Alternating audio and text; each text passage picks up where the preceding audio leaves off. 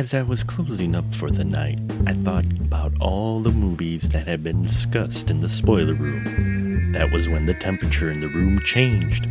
I went to the thermostat and it said it was 52 degrees KB. Suddenly I found myself in a maze of movie posters. No matter what direction I went, each path led me back to one actor, Kevin Bacon. That was when it was clear what I had to do. When I snapped out of it, I added bacon to the menu. 2020 was going to be an interesting year in the spoiler room. And welcome, my friends, to the spoiler room. Thank you for venturing down the stairs and pulling up a chair next to us so we can talk films together, talk movie spoilers, and all kinds of things involving cinema. Hope you enjoyed our episode 300. That was a lot of fun.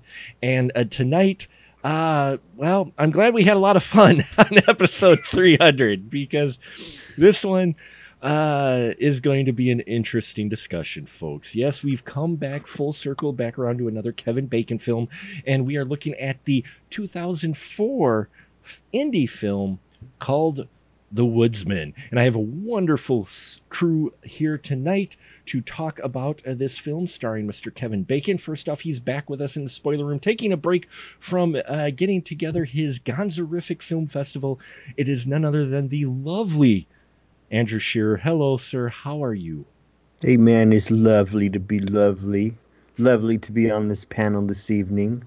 Hope everyone's cool, staying, wearing your mask, washing your paws, not touching your eyeballs and your nose and your face and other people's eyeballs and whatnot.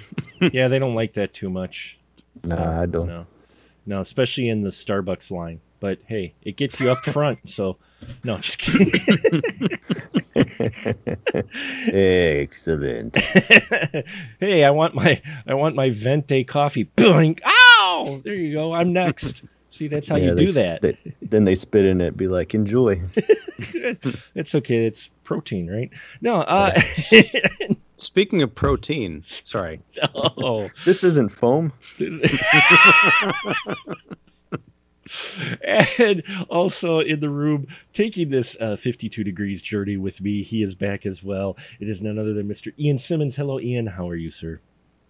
I'm doing great. I can't wait to talk to you guys about this movie. Talk about ending up on a list. I think this might be it. Just don't do a lot of research on it. Just search for the film itself and go, okay, and then keep scrolling. Although if you're going to do a search on The Woodsman, I would do that in IMDb and not just Google.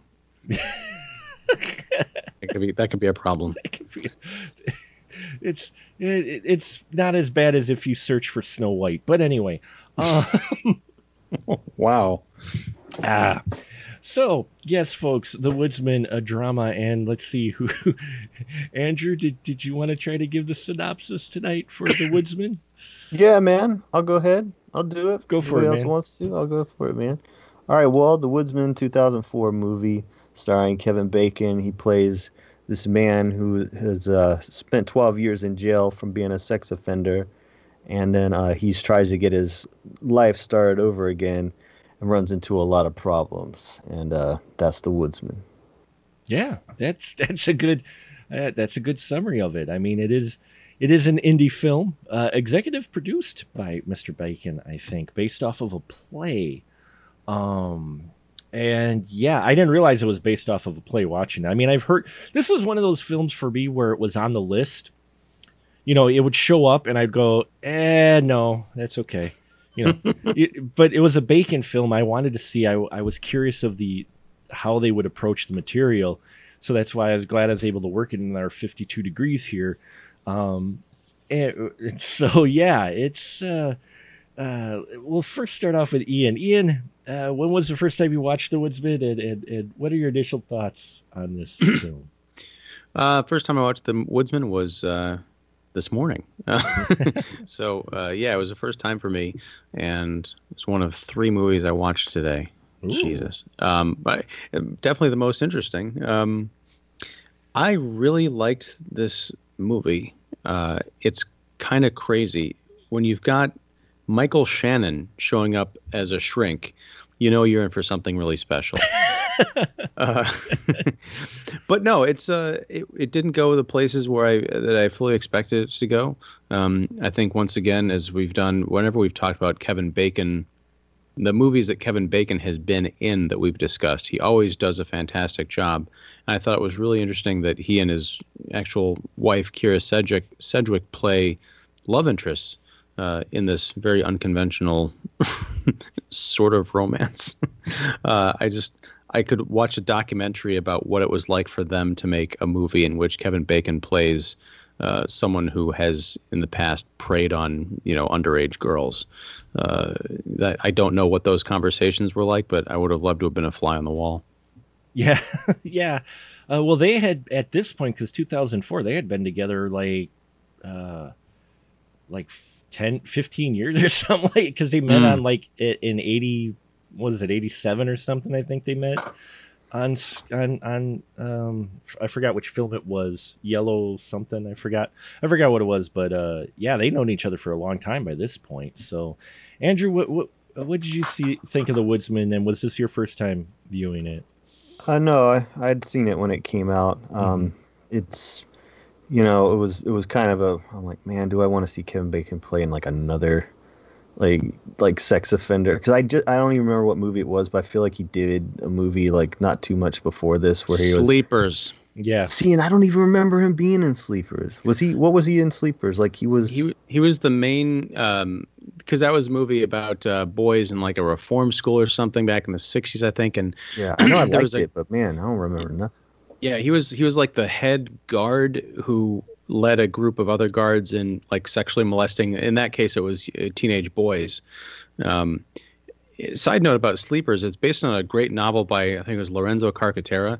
That's one of those rare cases where if you read the book, you don't need to see the movie because it is an utterly faithful adaptation, almost to a fault. Yeah, so I just didn't want to, I don't know. It's like, you see a guy in a role like that more than once, you're like, that's who he's going to be every time I look at him in a movie. It's like everybody that's in Happiness from then on. That's just who they are forever. Yeah. Especially when you see Dylan Baker, you're like, sorry, man, you're that's just who you are. But then he's a high school science teacher. Sorry. Right? It doesn't matter. He's going to do something. Look at that face, So, but I do like Kevin Bacon, and it was interesting to me. Like I think there was some controversy around that time because it like just that subject. Nobody wants to. It's not a movie people want to see or like have in a theater or you know what I mean. It just so that made me curious about it. So yeah, I checked it out then. I haven't rewatched it since I've been a parent though. Kind of afraid to. Yeah, there's a whole nother level there watching it as a parent. I will say it was bad because I'm sitting here going, the subject matter is difficult. It should be difficult. It's dark. It's something that nobody really wants to talk about. But I was digging the film, one, for Kevin Bacon's performance, and two, the way they handled the material because. And you guys can correct me if I'm wrong with the way they approach this, but with this film, let's face it, it's such an uncomfortable subject that especially when your main character, who is a name, Kevin Bacon is a name, 2004 at this time, he's a name. The character, usually there's some kind of twist or some kind of angle to where, well, no, that's not how it really went down. No, he's actually the good guy wrongly convicted. Or something he fell on his sword for someone else or something. You know what I'm talking about though. I mean, with a character like this, usually, not all the time, but usually you get that. But here instead, we're taking an exploration into a individual who has had issues which we learn have been around for a very long time. And I thought it was handled very maturely, directed by a female director, Nicole Castle, who would go on. This may not have been great for her career because she went on to mostly did TV, though she did do some episodes of The Following. So she came back and directed Kevin Bacon later, which I love The Following. but she's mostly done TV, including The Watchmen. Recently, she directed, so she's still been directing, but mostly TV stuff. And I'm wondering if this movie kind of hurt her in a way. Well, I don't know if it necessarily hurt because of, subject matter or anything like that, and I also don't know how well this movie did.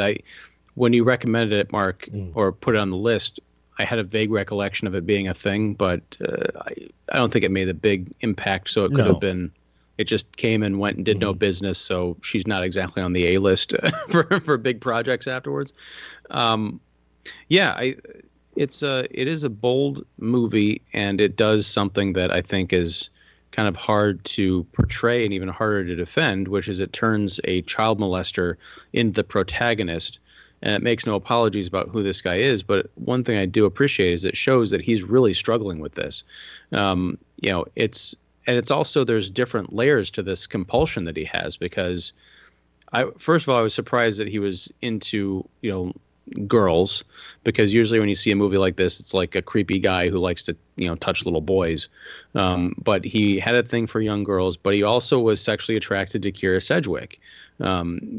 When they first get together, you think there's going to be some kind of a hang up where he has to push her away because she's just too old for him, so to speak. But no, they end up having a full blown adult relationship. And then there's other complication, and she has to navigate, like, I have feelings for this guy. I'm also repulsed by what he's done and his urges, but I still see something in him as a human being. So the movie, I think, walks that fine line of not endorsing the Kevin Bacon character of Walter, but also not writing him off as the, torch waving mob going after the Frankenstein monster. It doesn't have a lot of easy answers. No, it doesn't. Excuse me. Andrew, would you agree with that on how they handled the Bacon character? They kind of took a complex approach to it. Yeah, I mean, people's view of those type of guys or whatever, they just want to see them dead. It's like all the time you hear in prison they get murdered, whatever. Somebody just is like, yeah, I cut off 3 people's heads and put them in the refrigerator, but you're sick, man. Yeah. So it's like that. People going in and watching a movie, you got a hard thing to do, man, to make that a character anybody is gonna care about. Because right off the bat, you're like, if they'll even watch that movie, that's got to be a tough thing to do. So yeah, no, they had their work cut out for them, man. That was not an easy. Plus, that's a subject that people aren't on the fence about. It's fucked up, Well, and let's face it, this world that his character is in, I mean, don't get me wrong. I know these are real world problems that are still, unfortunately, throughout our society yet today. But this world that this was taking place in seemed to be a little bit extra fucked up. I mean, because you had him, who he was. You had Kira Sedgwick's character, who eventually talks about how her brothers had assaulted her. We have the most, for me, one of the most just conversation scenes in the park where he's talking to a 12-year-old girl, but at the 11. same 11. She was going to be 12. That's right. Right. It's so awkward. You're just like, this is awkward. But he's talking to her, and you find out she has a dad who's kind of a creep. And and then you have the guy who he's been watching outside of the playground, who's been he's a predator himself to the kids showing up at the playground. I'm like, what kind of world is this taking place in? And honestly, I think if I had one criticism of the film, it would be the fact that the 2 female characters that he really relates to both had this same kind of a sexual trauma. I can buy one. Like when Kira Sedgwick revealed that, all 3 of her brothers had played around with her when she was younger, but that she loves them, that speaks. You could write a whole book on that psychology, I'm sure. That was great. And when I say great, I mean dramatically satisfying. But in the park, when it turns out that the little girl, when Kevin Bacon just comes out, because at that point he's spiraling because he sort of figures he's been trying to keep these urges under control, but everybody's against him. The people at his job have found out. So it's kind of like a drug metaphor where he's like, all right, fuck it, I'm just going to go and get high.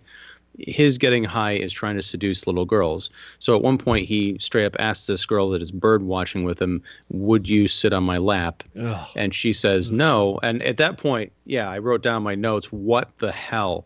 But it turns out that she is used to sitting on laps because her dad molests her at home. I think that was... I figure you either have that in there because that's a tremendous scene. And Kevin Bacon, I think he deserved an Oscar for the way that he just played on his face, the desire coming up against the embarrassment of trying to put the moves on someone who's being sexually molested at home, along with the confusion because he's just wasn't prepared for this. It's beautiful. It's a great scene. But I think in combination with the other great scene, which also involves another character being molested, it's like, okay, was everybody in this town, to your point, Mark, sexually abused as a child? Because it does take some of the sting out of the drama, I think.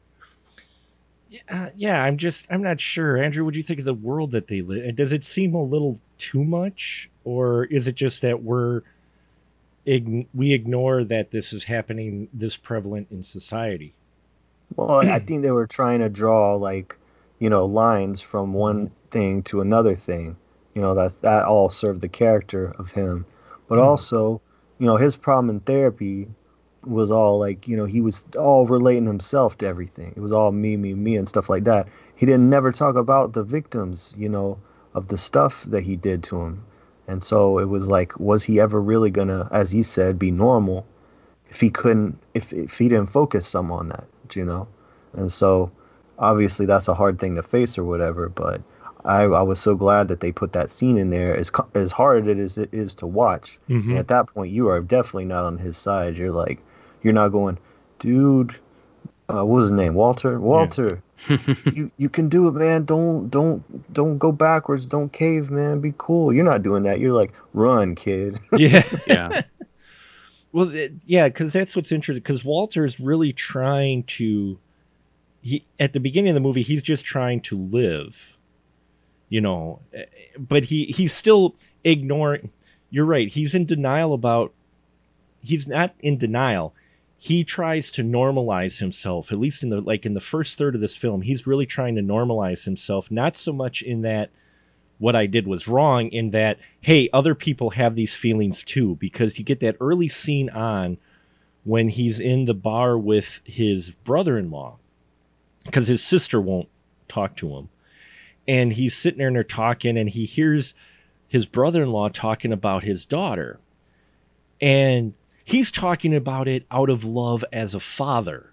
I mean, when he says she's pretty, when he says that, she's just an amazing girl, he's talking from a dad perspective.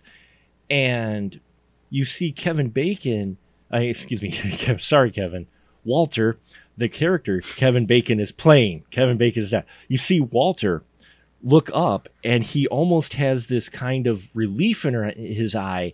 And at one point he asks, well, do you ever have feelings for your daughter? He's looking for validation that he's not the only one. He's not the odd man out. He's not the actual creeper. Hey, everybody has these type of feelings. I'm not the only one.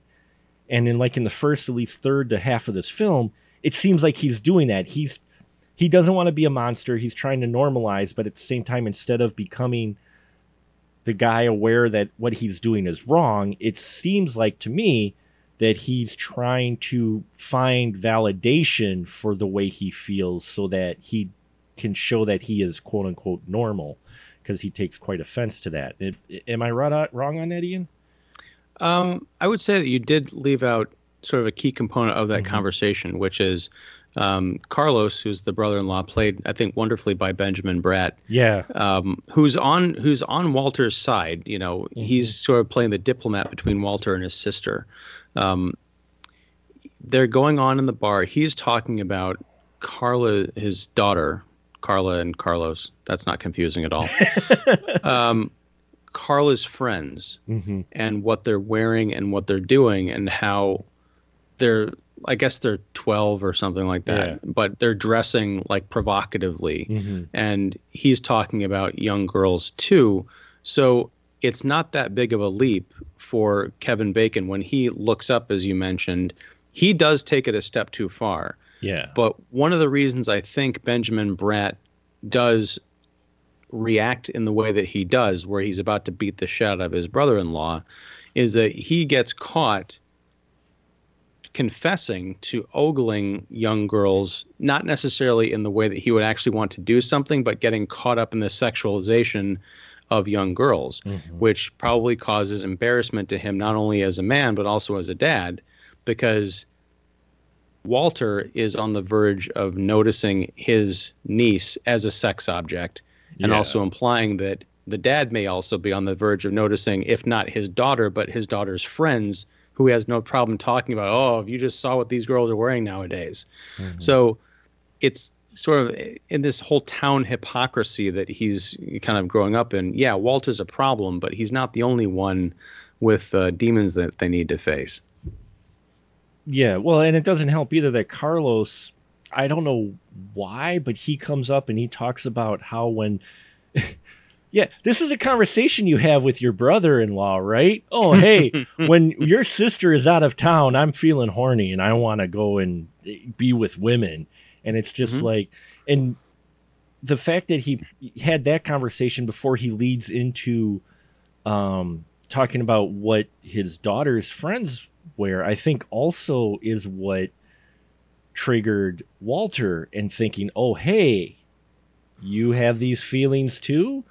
You know, and I think it's the way they put that conversation together, you know, it has Walter, you know, and again, nobody's saying Walter is in the right.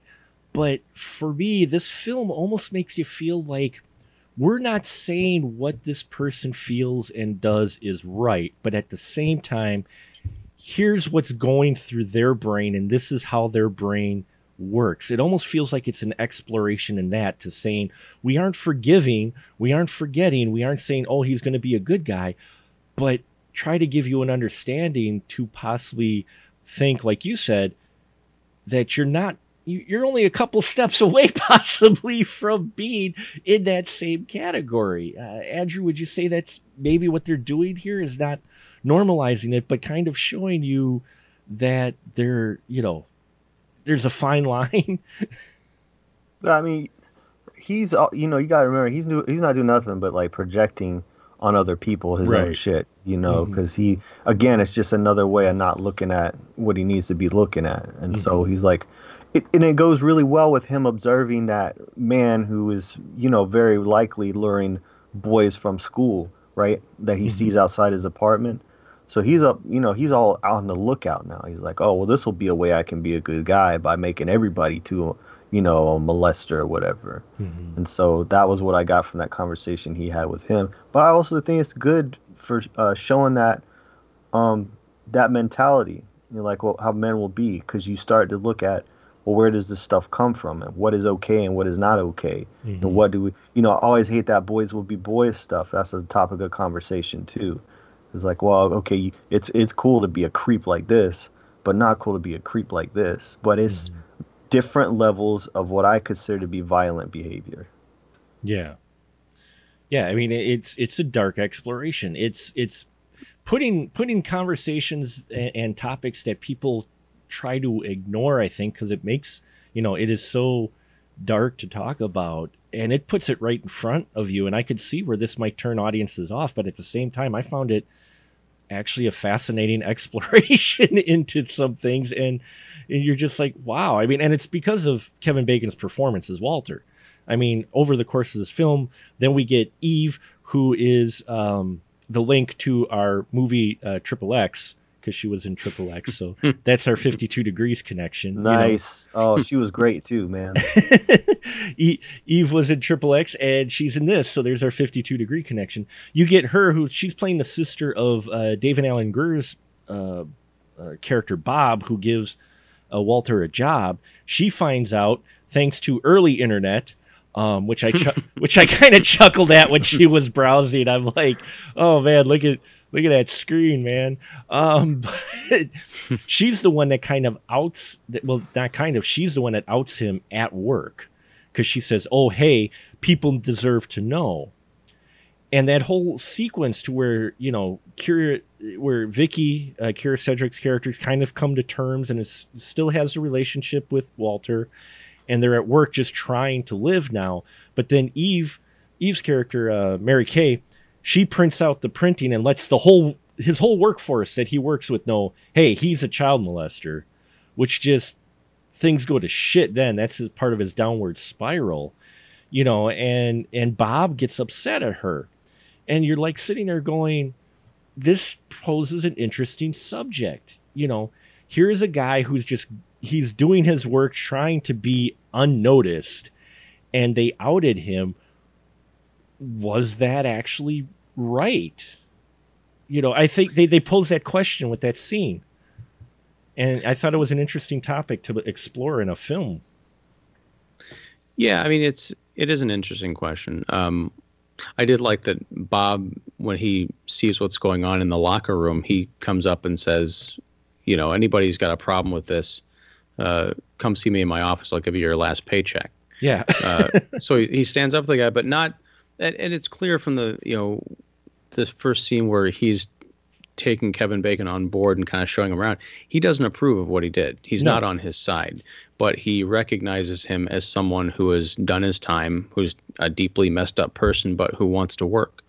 So I think there's something to be lauded for that, because he hasn't done anything wrong in the present, and what he did do in the past, he's done his time for. That's what society is essentially built on. Mm-hmm. We've collectively decided that if you go and molest little girls, you're going to go away for 12 years, and if you don't show evidence that you're going to do it again, you get to get out and be among society, a society that will barely have you. I mean, one thing we haven't talked about is the fact that all the apartments around town they refused to rent to him, except for a place that was right across the street from a freaking grade school.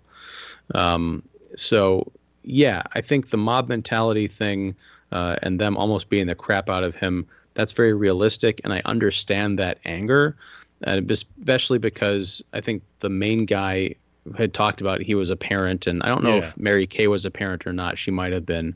So that's understandable. But again, you can protect your family by making sure you don't have to bring the kids to work day, especially if Walter's on shift. But at the same time, you can't just go enacting mob justice because you don't like what a person is. Right. Yeah. And Andrew, what'd you think about this sequence here where they're exploring this?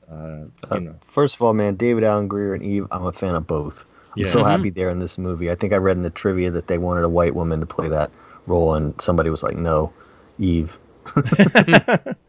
Because what difference does it make? And she's on the younger side too, so somebody like that age might go to think doing something like that is okay. But it made me think about what y'all were talking about, because I kind of forgot about some things. It's been a while.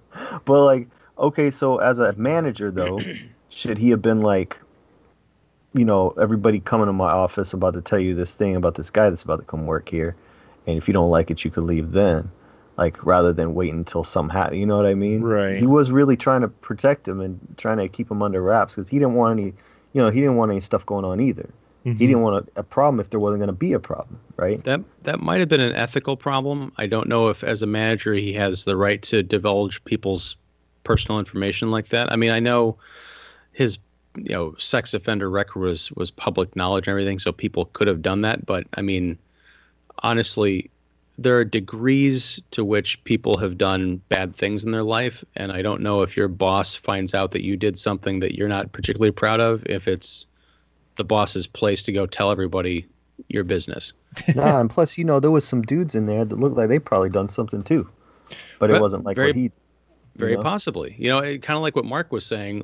If you've got a guy who's working for this, wood furniture making company, who went to jail because he killed 3 people, is David Alan Grier going to call everyone to the office and say, hey, you got a murderer working among you, even though he was he committed his crimes 40 years ago and has been on the straight and narrow ever since. At what point is it the people's right to know? Because they might be still pissed about it, whereas society has said, we're going to leave that behind us now. Yeah, plus, the murderer could take as many breaks as he wants. What you doing, man? Nothing. Keep it up. You're doing great. You know what? Love the way you do nothing. It's awesome. Don't kill me. Hey, speaking of breaks, I watched this thing on Amazon, and for whatever reason, it's stuck in 4 2-minute long commercial breaks. Like, I could watch it for free if I watched advertisements, but that was kind of perfect because it allowed me the opportunity for 4 showers during this movie. Jesus. That's the thing is the way Kevin Bacon plays the Walter character. At no point does he play this guy to where, he's going to redeem himself or something. He's a troubled individual. He stays troubled individual.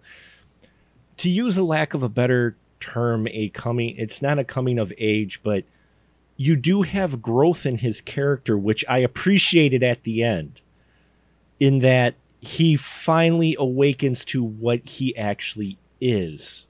Because through most of the film, as we've mentioned, he's kind of validating or in denial or trying to normalize what he feels every day by projecting on other people. Then he spirals out of control, and then it is that awkward scene, but a wonderfully acted scene by a very young actress, the girl who played what was her name, Robin, yeah, like the bird, Hannah Pilkes or Pilks. She plays this character. So this scene, I mean, it's just these two, and she nails this performance, and it's him talking to her. He has that breakthrough that his therapist could not get him to do. When she starts talking about her dad, he starts thinking about his dad and him as a kid, and suddenly it's like, yeah, we're like, go home, kid. He tells her to go home. He doesn't actually do the one final thing you're like hoping he doesn't do. He actually does, and he comes into a realization, and then it just pisses him off. He's like, oh shit. And that's why he beats the crap out of Candy. He doesn't beat the crap out of Candy to be a hero. He beats the crap out of Candy because Candy is him. Mm-hmm. And one of the saddest cappers I think of any scene I've seen in a while is when Robin has not confessed, but revealed that she's been molested too, immediately draining any kind of a predatory satisfaction that Walter would get out of the encounter. Mm-hmm. And then she pauses for a second and says, sincerely, do you still want me to sit on your lap? I was like, oh my God, this poor damaged girl. I honestly thought that he was going to somehow go on a rampage and try and find her dad, like wait until he came to pick her up or something. But I honestly thought that Candy was going to turn out to be a projection, like a figment of his imagination, because the way he was writing about him in his book and, all of this other stuff to kind of create this hero narrative that he himself couldn't quite manage. But it turned out to be a real guy. I think that was kind of the weakest part of it, because it does seem the most movie-ish thing, and it kind of ties back into the Woodsman myth of the Little Red Riding Hood. He ends up being the hero, and even Mos Def, who I think was great as the cop, who offers a completely different perspective on this whole situation. He comes in and talks about the Woodsman from Little Red Riding Hood, and then 10 minutes later, Kevin Bacon is the Woodsman. It's cute, but I don't think it's necessary. But the thing is, I still don't think he's doing it to be a hero, though. No, I'm not saying that either. I'm saying the film. The film that gives him that moment. Yeah, that's true. Because you get the one frame where he's beating the snot out of him, and he hits him, and it's him hitting himself. Yeah, which I thought was brilliant. I was like, whoa, that just added so other level to it. Nicole Castle throwing that in there. It's just like, wow. And it's brief, but just by doing that, it adds a whole different level to the scene. Yeah, I loved Mos Def in here. And, him having conflicts of just not shooting Walter on sight, but being in charge of keeping an eye on him. Andrew, what'd you think of Mos Def's character in this? I love him. Before I talk about him in this movie, you all like A Hitchhiker's Guide? His character in Hitchhiker's Guide? Oh, yeah. Yeah. Yeah, no, I'm a fan, man, of Black Star and all of that. Yeah, man, he is, he's one of the people that shows the people's reaction to folks like that. Hmm. He calls him piece of shit, all that stuff, right? Or whatever he says to him. He just doesn't like him, makes it real clear, and always coming by, talking about him watching you and stuff like that. And so, but it's interesting because, once he's about to commit an act of violence against that girl, which is what I feel the predatory behavior is a form of, Hmm. and then he has this break, and then he goes and commits an act of violence on that man, Hmm. you know and then, but it's cool with the cop, like, right, he doesn't do anything to him for assaulting somebody. It's like, oh, okay, because you assaulted this guy that's doing this thing that's also assault, then it like cancels out the crime or whatever. He's like, oh, you whipped his ass, that's cool. To me, it just shows, it's like, he goes from one almost violent act to another violent act, like in two different things. And I felt like, I don't think the people watching it are going to really make the connection between them two incidents. I was like, oh, I'm going to do this to this girl, but now I feel bad, so I'm not going to do this to this girl. So I'm going to do this to this guy, but it's still, to me, it's still violence, but one is like, seen as one way by the cop, and the other is, it's just different or whatever. So I like that they put them two together so close. I don't know if people got it or not, but that's the thing about movies like this. You bring your own shit into it also. Yeah, it definitely is one of those films that when you make a film like this, let's face it, you've got to be very aware that this is not going to be your blockbuster.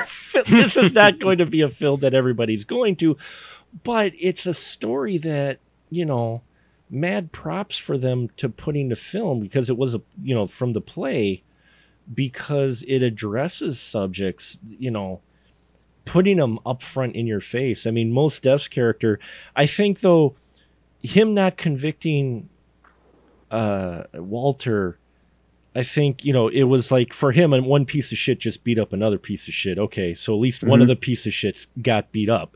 He wasn't at all. He still sees Walter as a piece of shit. It's not like he has any redeeming thing to him. He's just like, yeah, okay, you piece of shit. You beat up the other guy. Good job on you. You're still a piece of shit.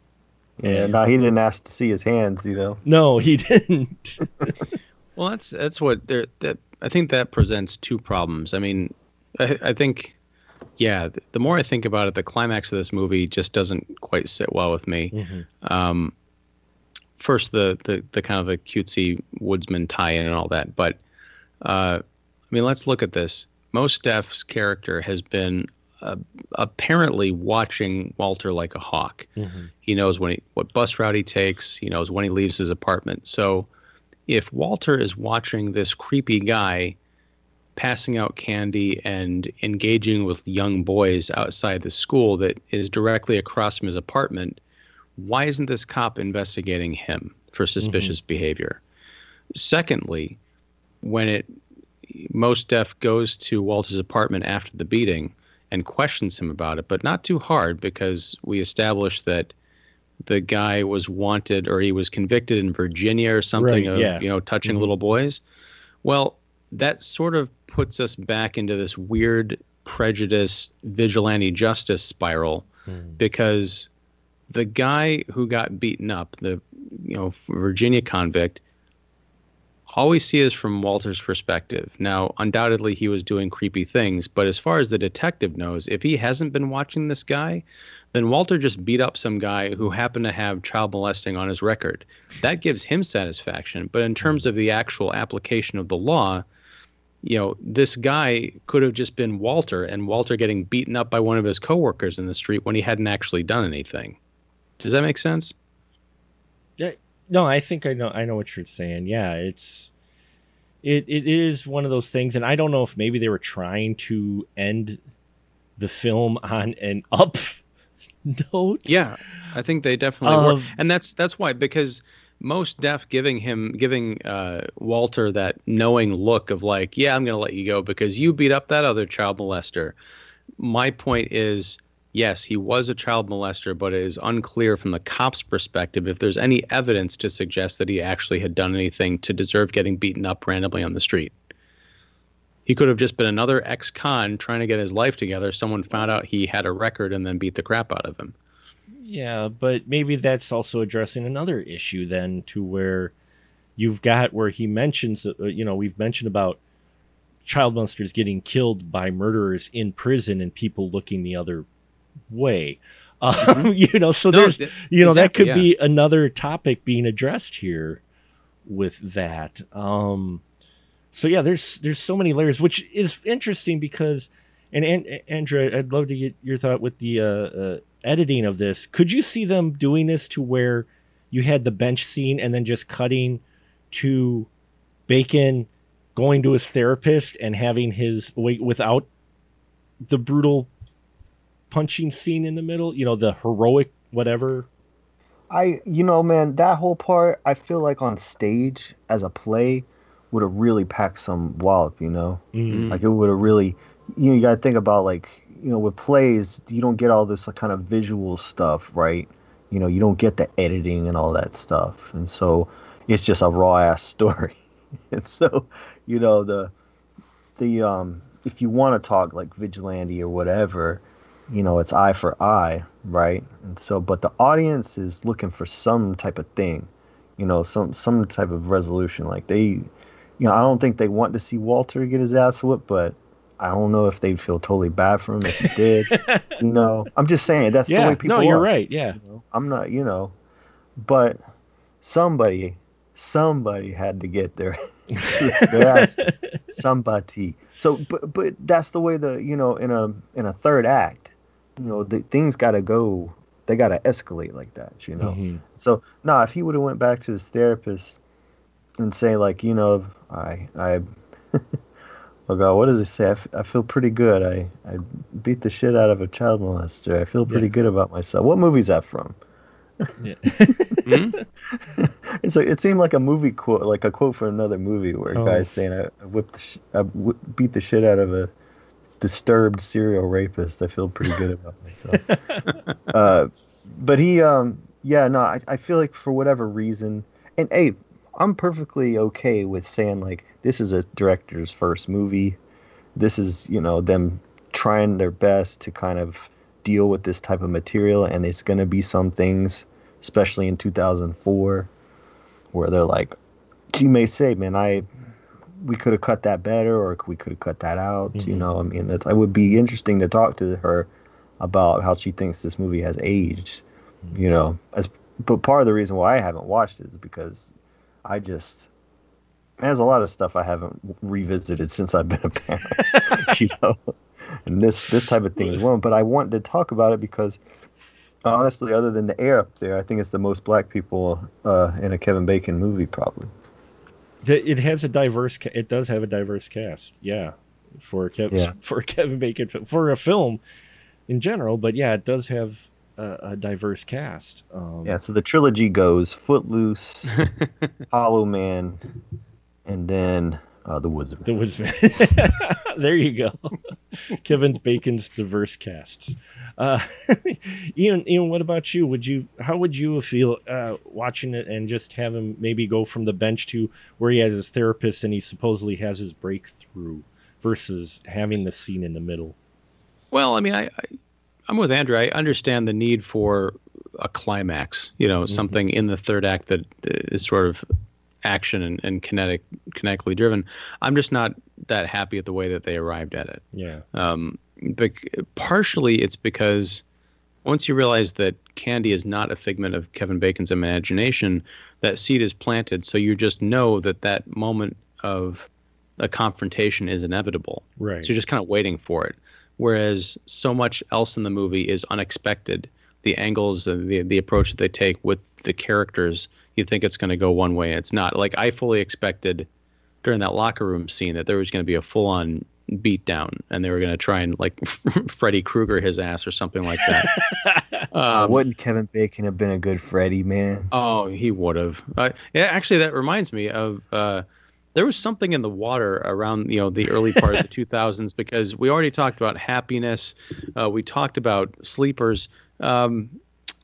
Little Children Oh was yeah, another right. with Jackie Earl Haley, who was also I think he was Yeah. the neighborhood creeper. Mhm. But yeah, Kevin Bacon over Jackie Earl Haley, who I love as an actor, but I hated as Freddy Krueger.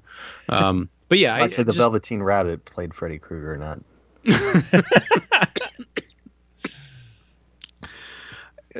I yeah, I'm just not happy with the way that they got to that climax, but Mhm. I do agree that there needed to be something there, and what we got was okay. Yeah. Yeah.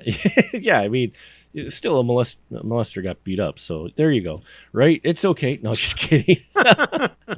No, I the mean, audience gets their blood, right? right. And that's what I mean is the audience gets some kind of relief. Otherwise you get Blair Witch. Yeah, I said it. If he, But I mean that's to your point, Mark. The audience I don't necessarily think deserves release or Mhm. relief in this case, because this is not a movie. This is not that movie. It's not Right. the mainstream kind of like, hey, we're gonna come in and show you this guy who went to jail for molesting people, and then we're gonna give him what for.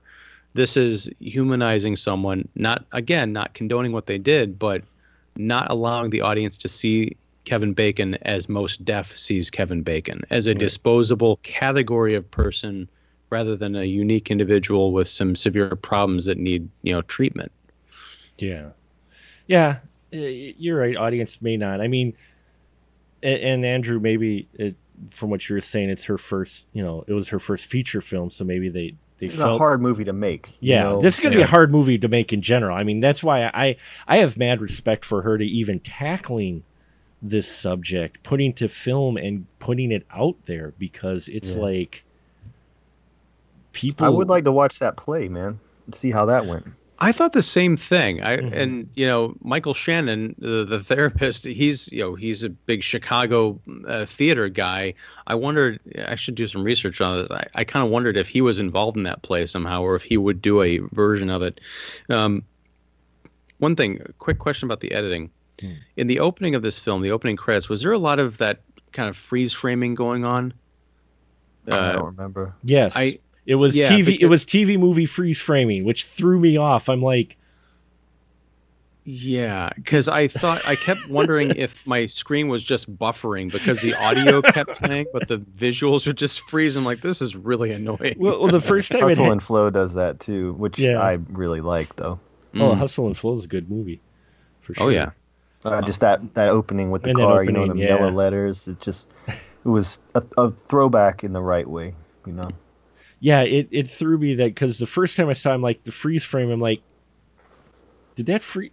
I was the same as you, and then again, and I'm like, oh, okay, and I'm like, well, that feels a little TV-ish, TV movie-ish. So, yeah, the film covers a lot of subjects and a lot of dark subjects, and not just with the Walter character, with Keir Sedgwick's character, even with, as we mentioned before, the Bob and Mary Kay characters, David Alan Grier's and Eve's characters, were they in the right? It seems like the whole time it's asking the audience, do you think these people are in the right with the behavior that, the way they react to Walter? Or like, which one would you be if this happened like around you?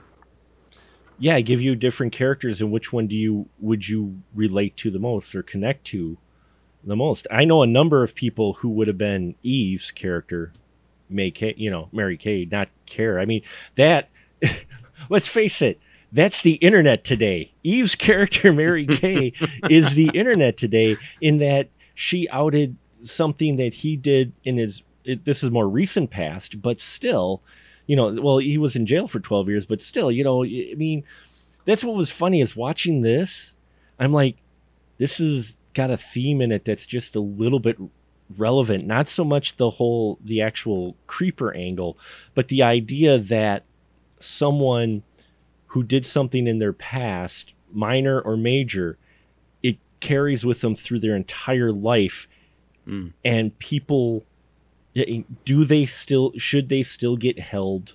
Not so much the Walter character, but the other characters that we have in here, should they be held accountable for? You know what I mean? I mean, you kind of get that in here, I think, in addressing that, because we've got that today where somebody tweeted something 15 years ago, which was a completely different time than it is today, and they're held to that, and suddenly they can no longer get work in Hollywood. Yeah. No, I mean, it's an interesting parallel.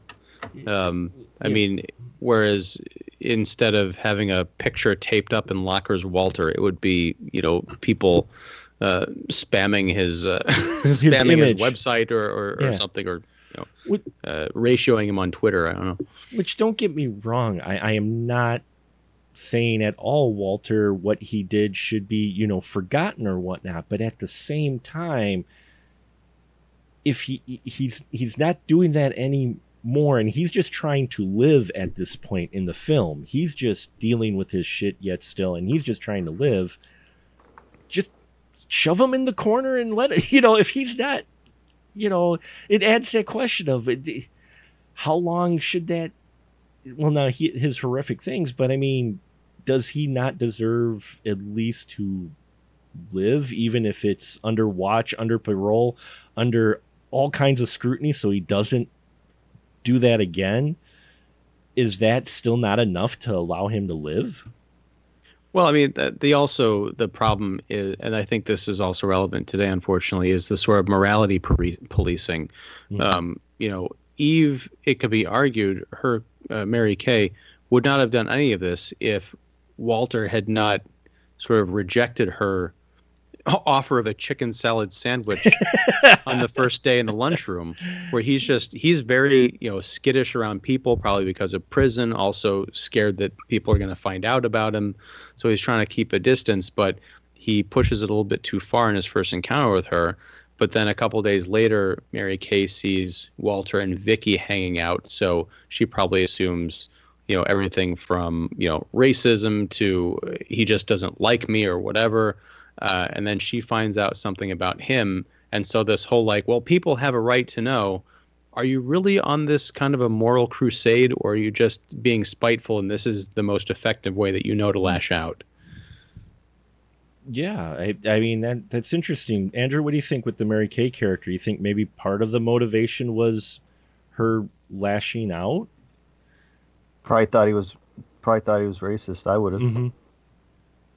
Yeah, well, I mean, yeah, and the way he plays it too. You look at it initially, if you didn't know his character was, 12 years in prison for a child molester, just seeing those two react without knowing his past, yeah, he comes off as racist. Right, because if Eve sat down next to me, man, I would be a whole different reaction. I think you would be both. I would be having that chicken salad, that's for sure. But yeah, I mean, the film addresses a lot of interesting things, and I think we'll wrap it up tonight. And it's bold. It's a bold film to put out a subject matter like this that stays, doesn't apologize for what it is. It's not apologizing for Walter, but at the same time, it feels like it's trying to just give you an understanding of why the person is the way he is. Because, I mean, you get that scene later on with Kevin where he talks about he was 6 and he was smelling his sister's hair. He didn't do anything else at that time. He just smelled his sister's hair at 6 years old. And they do that scene in there, and I realize that they're doing that to kind of, address, hey, this isn't someone who just suddenly decides necessarily one day, I'm going to do, mm-hmm. I'm going to be a child molester. It's something psychological. And so I felt, and I guess my final thought on it is, it's trying to give you an understanding while at the same time not saying you have to forgive the person or you can't hate them, but at the same time just showing you, look, this is what makes them tick. This is how they think, and make you maybe reflect on your own thoughts at times. Like with the Carlos character who got, very defensive. It make you maybe think about how you approach different things, not necessarily, young kids, but just in general. And I think it does that well, and that's its motivation and its point is not that it's normalizing or heroic, or putting this in a light like, oh, look, he could be a good guy and beat someone up. But at the same time, it's not saying, this person is struggling. These people do struggle. Here is their struggle, just so you understand that. I mean, your final thought with this movie, Andrew, would you say that it's kind of taking that approach? Yeah, man. I mean, movies is nothing but, putting somebody in the shoes of somebody else, right? Mm-hmm. And that's what you do. So it's not placing you in a position of judgment. It's going like, what if this was you? What if this was somebody you know? Mm-hmm. What if this was somebody at your job? What if this was somebody in your family? It's like it really gives you a lot to think about. What would you do if it was really happening? But to me, that it does what cinema's supposed to do, which is just give you that look into a experience of somebody else, right? And it a lot of times it's very, very different from our own experience, but in a case like this, very realistic. So Mm-hmm. I feel like you may not want to watch it, but you got to admit you're curious about what happens. Natural. Yeah. Ian, what's your final thought with this? You think that's what they're going for? Oh yeah, I think Andrew said it beautifully there. Mm-hmm. I really don't have much else to contribute that we haven't already talked about. Yeah. Yeah, and so The Woodsman, folks, there you have it. Another Kevin Bacon film, another beautiful, fantastic performance by Mr. Kevin Bacon. You don't see Kevin, you see Walter. you see the creepy guy. I mean, the way he plays him, he totally, you can tell, committed himself to this character. And this had to be a challenging role to play someone like this. And that's one of the reasons why I wanted to do 52 Degrees KB is to at least every month explore these movies that Kevin Bacon does and to show he does different roles. It always seems like he's trying to test himself with something. So who cares if he was in this, cult film of Footloose or even in one of the bigger budgeted films? He's doing indie stuff like this, I mean, he's doing stuff that you can tell he wants to take roles either to, challenge himself or tell potent stories. And I think this is one of them. This was one of my favorite performances of his. I mean, it's creepy. It's a creepy guy. Don't get me. It's not the character, but it is his performance as the character. It's like, wow, it's just crazy. And crazy good. So there you have it, folks. The Woodsman, not comfortable subject matter, but if you are a Kevin Bacon fan and want to look at a great performance by this gentleman, The Woodsman is one of those. And even the supporting cast all do well in here, from Kira Sedgwick to David Alan Grier to Eve. Everybody gets a moment in here at least in front of the camera and gets their scene. And some great performances by everyone. You knew they were all taking this subject seriously. At no point is this played lightly, which is good too. Because I was kind of worried about that, you know what I mean? I mean, these films, like, they start out like with this dark subject matter, but we'll throw in a couple, bits or whatever. No, it's like no. It's straight drama all the way. It is straight drama all the way. So, thank you so much, everyone, for listening. I have thank you to my wonderful crew members who I have mad respect for and their opinions. And now I have mad respect for the work they do. So this is their license to shill. So Ian, why don't you go first? Your license to shill, sir. Well, I'm Ian Simmons. You can find me at kickseat.com. That's the home of Kicking the Seat. I also have a YouTube channel, which is YouTube, I guess, Kicking the Seat on YouTube. Find me there. I do podcasts 3 times a week, and I also put up interviews and things like that. So love to have you come and check stuff out. Awesome. Thank you. And Andrew, your turn. License to shill, sir, please. Hey man, thanks for letting me come on here and try to seem like I know something. I appreciate it. It's not a feeling I'm used to, man. So, rock and roll. I always have a great time on your show, man. Let me see, what do we got? Right now, my latest movie, Ariella Jones and the Home Video Vixens, is out on DVD through gonzorific.com. My friends and I make movies here in Athens, Georgia. It's our 27th or 28th physical release. There you go, man. Oh, you got the Blu-ray. Yeah, I got the last one. Yeah, you did get the last one. Yeah, didn't make very many of them. Right now, we're just, just really close to announcing our yearly film festival, which is all the movies that we made during the year. And since obviously it's been a year where making movies has been difficult, and getting together in a theater and watching them is also going to be difficult, we are going to be doing a live YouTube premiere of the show this year. Oh, nice. So everybody that couldn't come to Athens these past 10 or 11 years to see our show is gonna it's gonna get to see. It's been fucking more than 10. Our first one was in 2008. Wow, 12. So we've been doing it every year since '08. Wow. In that theater. So yeah, we're gonna do a YouTube live premiere of it. So it's gonna start at the time the festival usually starts, and I'm gonna try and recreate the theatrical experience as much as possible. You'll see if you watch it about that, but it's gonna be as good as we could make it for you. There's going to be some movies we shot before the pandemic, some that we shot during. It's going to, and some things that I'm going to shoot this weekend are going to be in it. So, anyway, so yeah, just if you want to keep up with that on Instagram, Twitter, it's just Gonzorific, Gonzorific, and you could go ahead and subscribe to the YouTube channel. It's and you'll just get an alert when it comes out. But I'm going to be making an announcement real soon.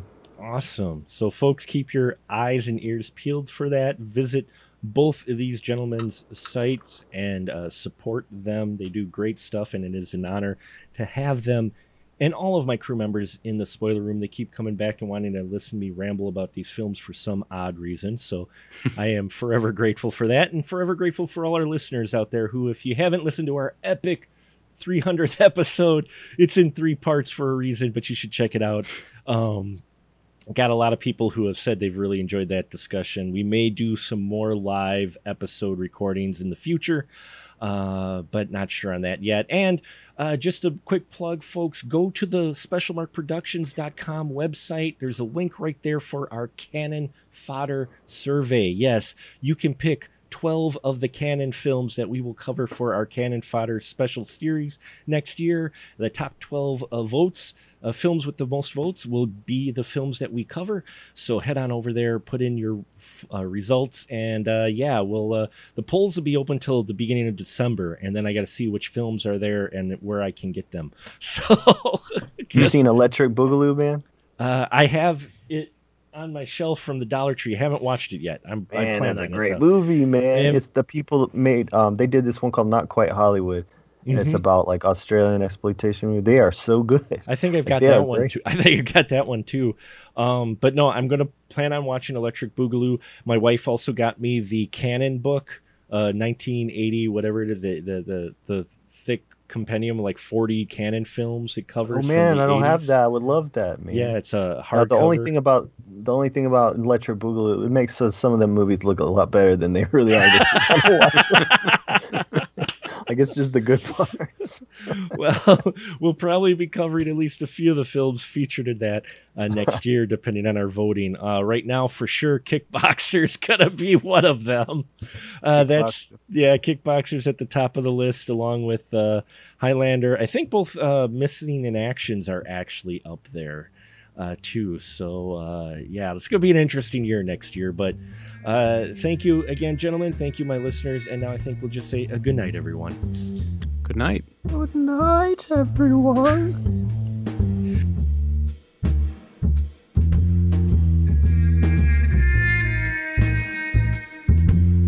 Hey, all my friends out there looking for more spoiler room goodness? Then why don't you check out our brand new Patreon page, patreon.com/specialmarkproductions, where you can get access to exclusive spoiler room episodes and a whole lot more. You can also find us on Facebook groups at SMPRD and on to Twitter at SpecialMarkPro. Let your voice be heard and let us know what you would like to see in the spoiler room, as well as just how we're doing in general. We appreciate your support, and remember, in the spoiler room, the conversation is fresh, but we do spoil the movies.